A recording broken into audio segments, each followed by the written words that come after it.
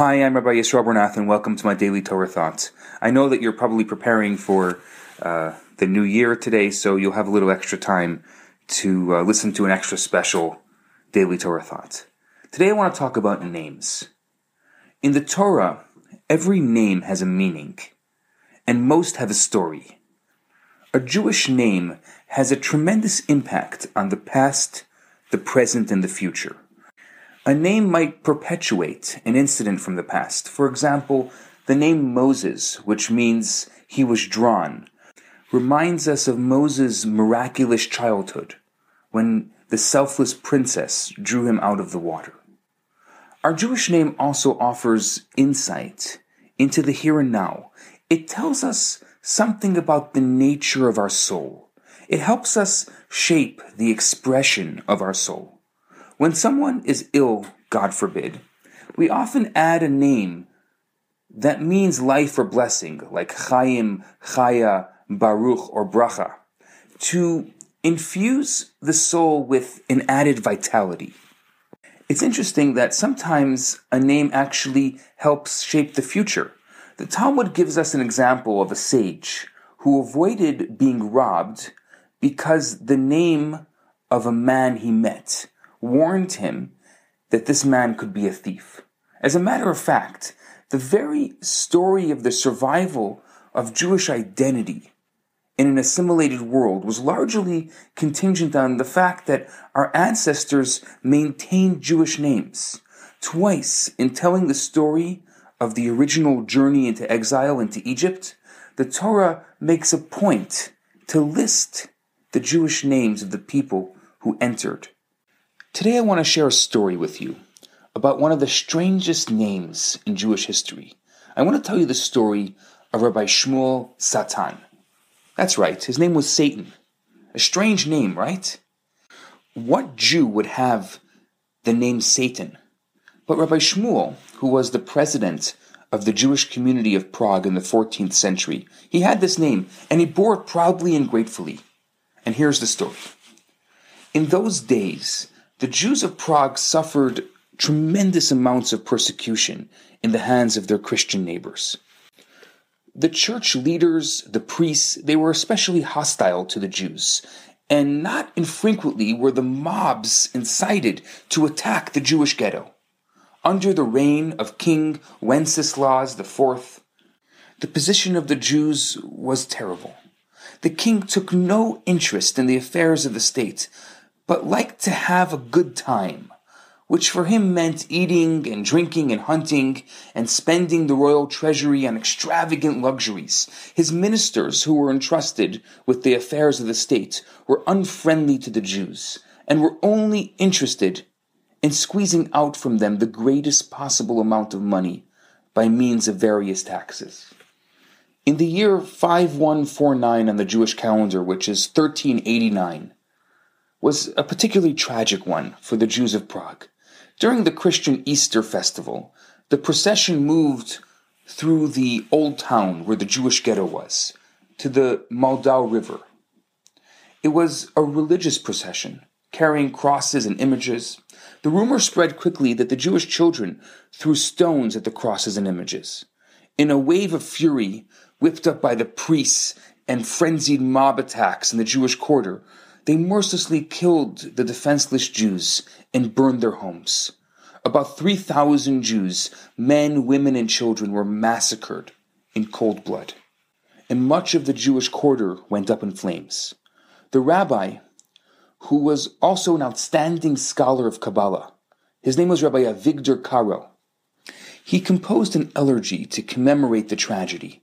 It begins with the words Eskel HaTolah, and it was incorporated into the prayers of the Selichot. Despite the greatest loss of life and property which the Jews suffered from this cruel attack, a heavy fine of 10,000 pounds of silver was imposed on the Jews of Prague. The year 5151, which is 1391, 2 years after the devastating riots and the 10,000 pound silver tax, it was the year which also brought terrible persecutions for the Jews of Spain, and the Jews of Prague were again faced with a staggering blow to their very existence. They had not yet recovered from the previous calamity when a further heavy tax was imposed on the Jewish community, the sum of 20,000 silver. The president of the Jewish community was informed that the money must be paid to the city treasury within 8 days. Otherwise, all the Jews would be expelled from Prague and their property would be taken to cover the tax. The president of the community was a prominent Jewish merchant whose name was Reb Shmuel. He was a very highly respected man for his learning, for his piety, for his good deeds. His business affairs brought him in contact with the nobility, and he was able to obtain favors from the people of power. Because of this, he was known as the Shtadlan, the intercessor. Reb Shmuel was deeply shocked by the new demand, so he went to the rabbi to consult with him. The rabbi then summoned the 7 community leaders. After much deliberation, it was decided that there was nothing else they could do except to send a delegate to plead with the king for mercy. This was no simple matter. It was not easy to get an audience with the king. It might have been very dangerous for the person if an audience were even obtained. But who among the king's ministers would want to risk his own position to persuade the king to receive the Jewish delegate? At this point, Reb Shmuel rose and he said, "Esteemed rabbis and colleagues, I am prepared to go to the king." The others were surprised. "This is very noble of you, but what are your chances of getting to see the king?" "I will tell you something which I had not intended to tell anyone, because it was no concern to anyone. But now it's different. This may be the case where, as our sages say, the merciful one provides the cure before the malady strikes. This is what happened. Several years ago, I was driving in my coach on one of my business trips. I turned off the road into the woods to daven the afternoon prayer mincha. At a brook nearby, I washed my hands and I prayed. After concluding my prayers, I decided to take a stroll to admire the beauty of God's nature, which was in its spring bloom.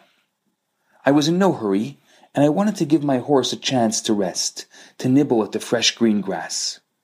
Returning to my coach along a beautiful trail in the woods, my eyes caught a handsome leather pouch lying there before me. I picked it up and I opened it. It was crammed with gold pieces and precious gems and documents which bore the royal seal.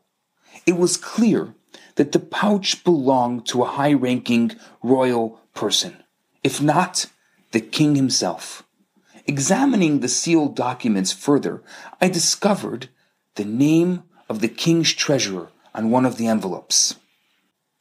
I lost no time in making my way to the castle of the king's treasurer, informing the guard at the gate that I had an important business with the treasurer. I was not kept waiting long. When I was admitted to the treasurer's study, I could see at once that the treasurer was in a state of mental distress. I produced the pouch and handed it to him. The man nearly jumped out of his skin. Quickly he opened the pouch and examined its contents. Satisfied that nothing was missing, he embraced me and hugged me and thanked me profusely. "Do you know what was in this pouch?" he asked me. I had no choice but to look inside in order to identify the owner, I said. "Upon my soul," he said, "had it been found by one of ours, I would have never seen it again. Had a peasant found this pouch, he would have taken the gold and gems and buried the documents, and I should have to kill myself for shame. If you only knew what these documents meant to me. You see, I had to deliver these secret documents to a foreign ambassador whom I had arranged to meet on a hunt only yesterday. And then I discovered that I had lost the pouch. I shall be forever indebted to you. By the way, forgive me. I have forgotten to ask you your name in excitement." I told him my name, and he thanked me again and again. Finally he said, "My dear Shmuel, the money is all yours. as I have in any case despaired of ever getting it back. Besides, money is of small consideration to me. It is the documents for which I have had to account to the king. You have truly saved my life and my honor. He took out the documents and offered me the pouch with the rest of its contents. I turned to him and said, God forbid that I should take any reward for a mitzvah. To return a lost article to its rightful owner is one of the rare mitzvahs, one of the rare precepts of our faith, which comes our way perhaps once in a lifetime, if ever at all. No, good sir, I cannot accept any reward. The mitzvah itself is my greatest reward. What a strange people you are, the treasurer said to me unbelievingly. Is there any other way in which I can express my gratitude to you? I told him that there was no need for that. But should there ever be an occasion when he could do a favor to any Jew or to the Jewish community, that would be the time for him to express his gratitude to God.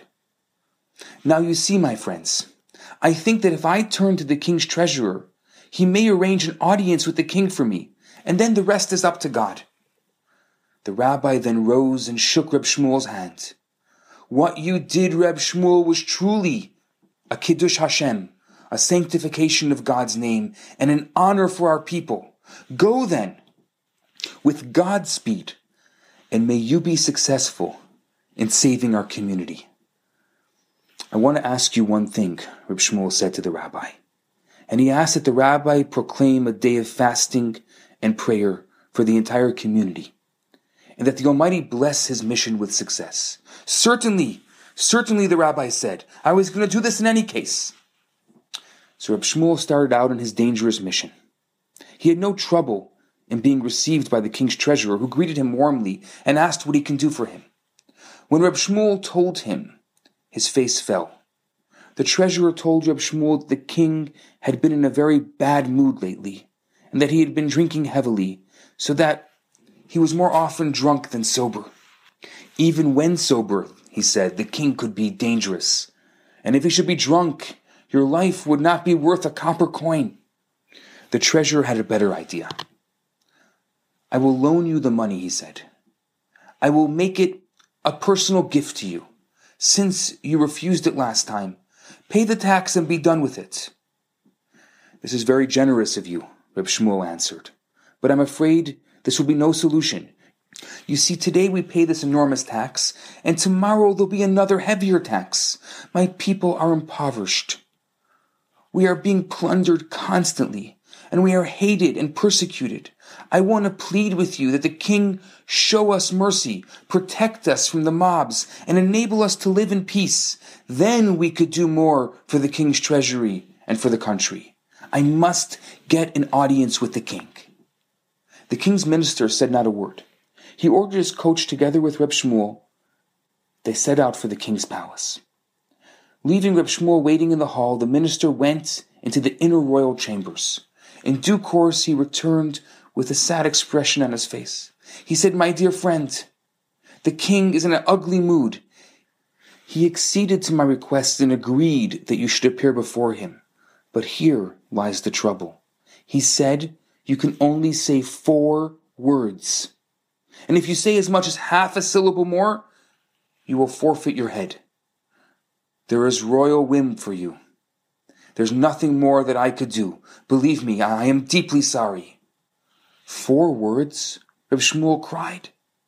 There's a flood of words, and please, bursting from my heart, I want to pour out my heart to His Majesty, to appeal to His royal grace and mercy. What can I say in 4 words?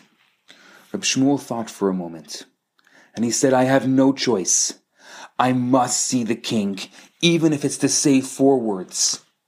Then let's go, the minister said, and he led Reb Shmuel to the king. The massive golden doors of the royal chamber opened, and both were admitted. They bowed their heads respectfully. So this is the Jew, the king said, with a mocking smile on his face. Well then, speak your 4 words, not a sound more. Reb Shmuel stepped forward with dignity and he said, Vayomer Hashem el Hasatan.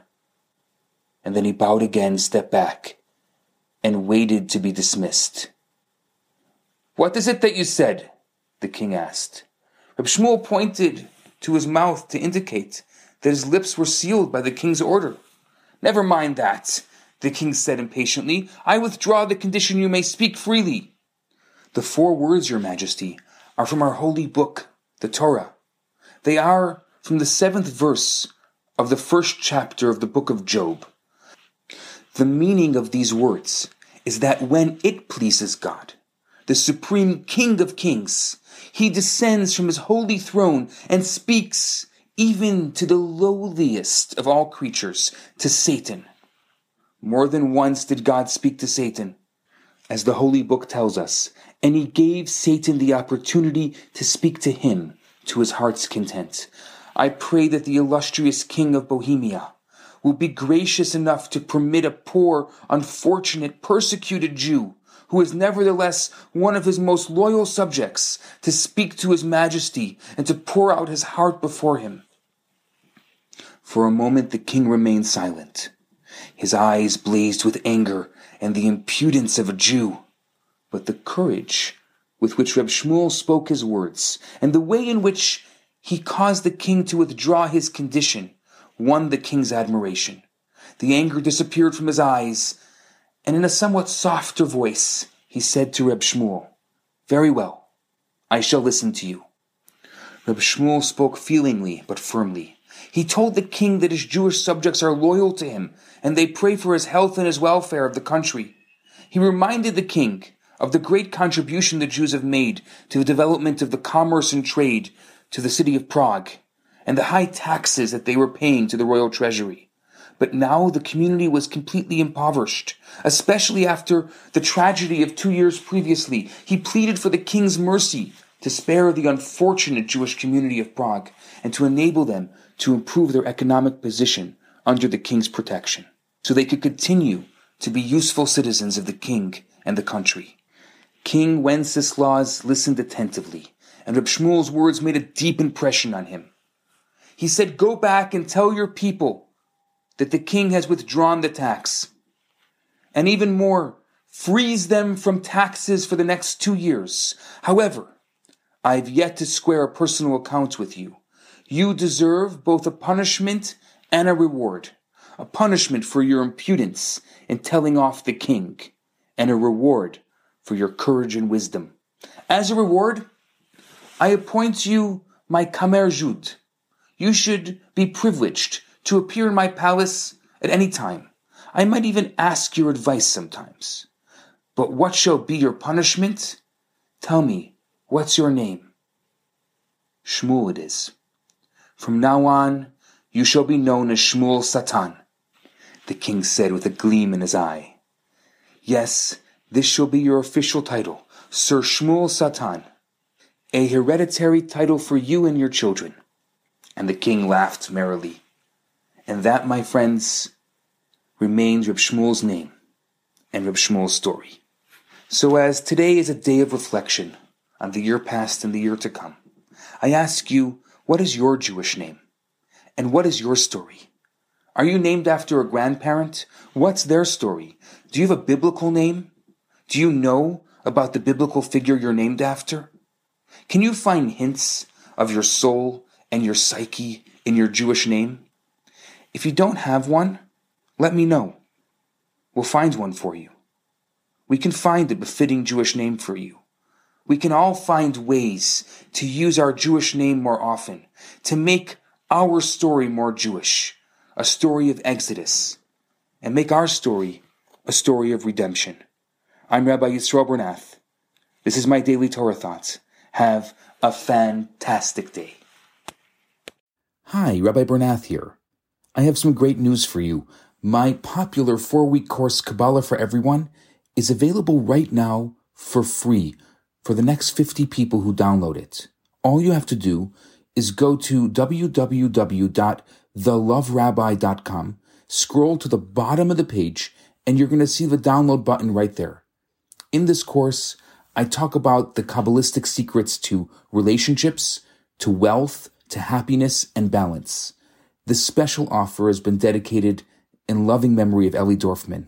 I look forward to hearing from you and hope you enjoy the course. Now on to today's episode.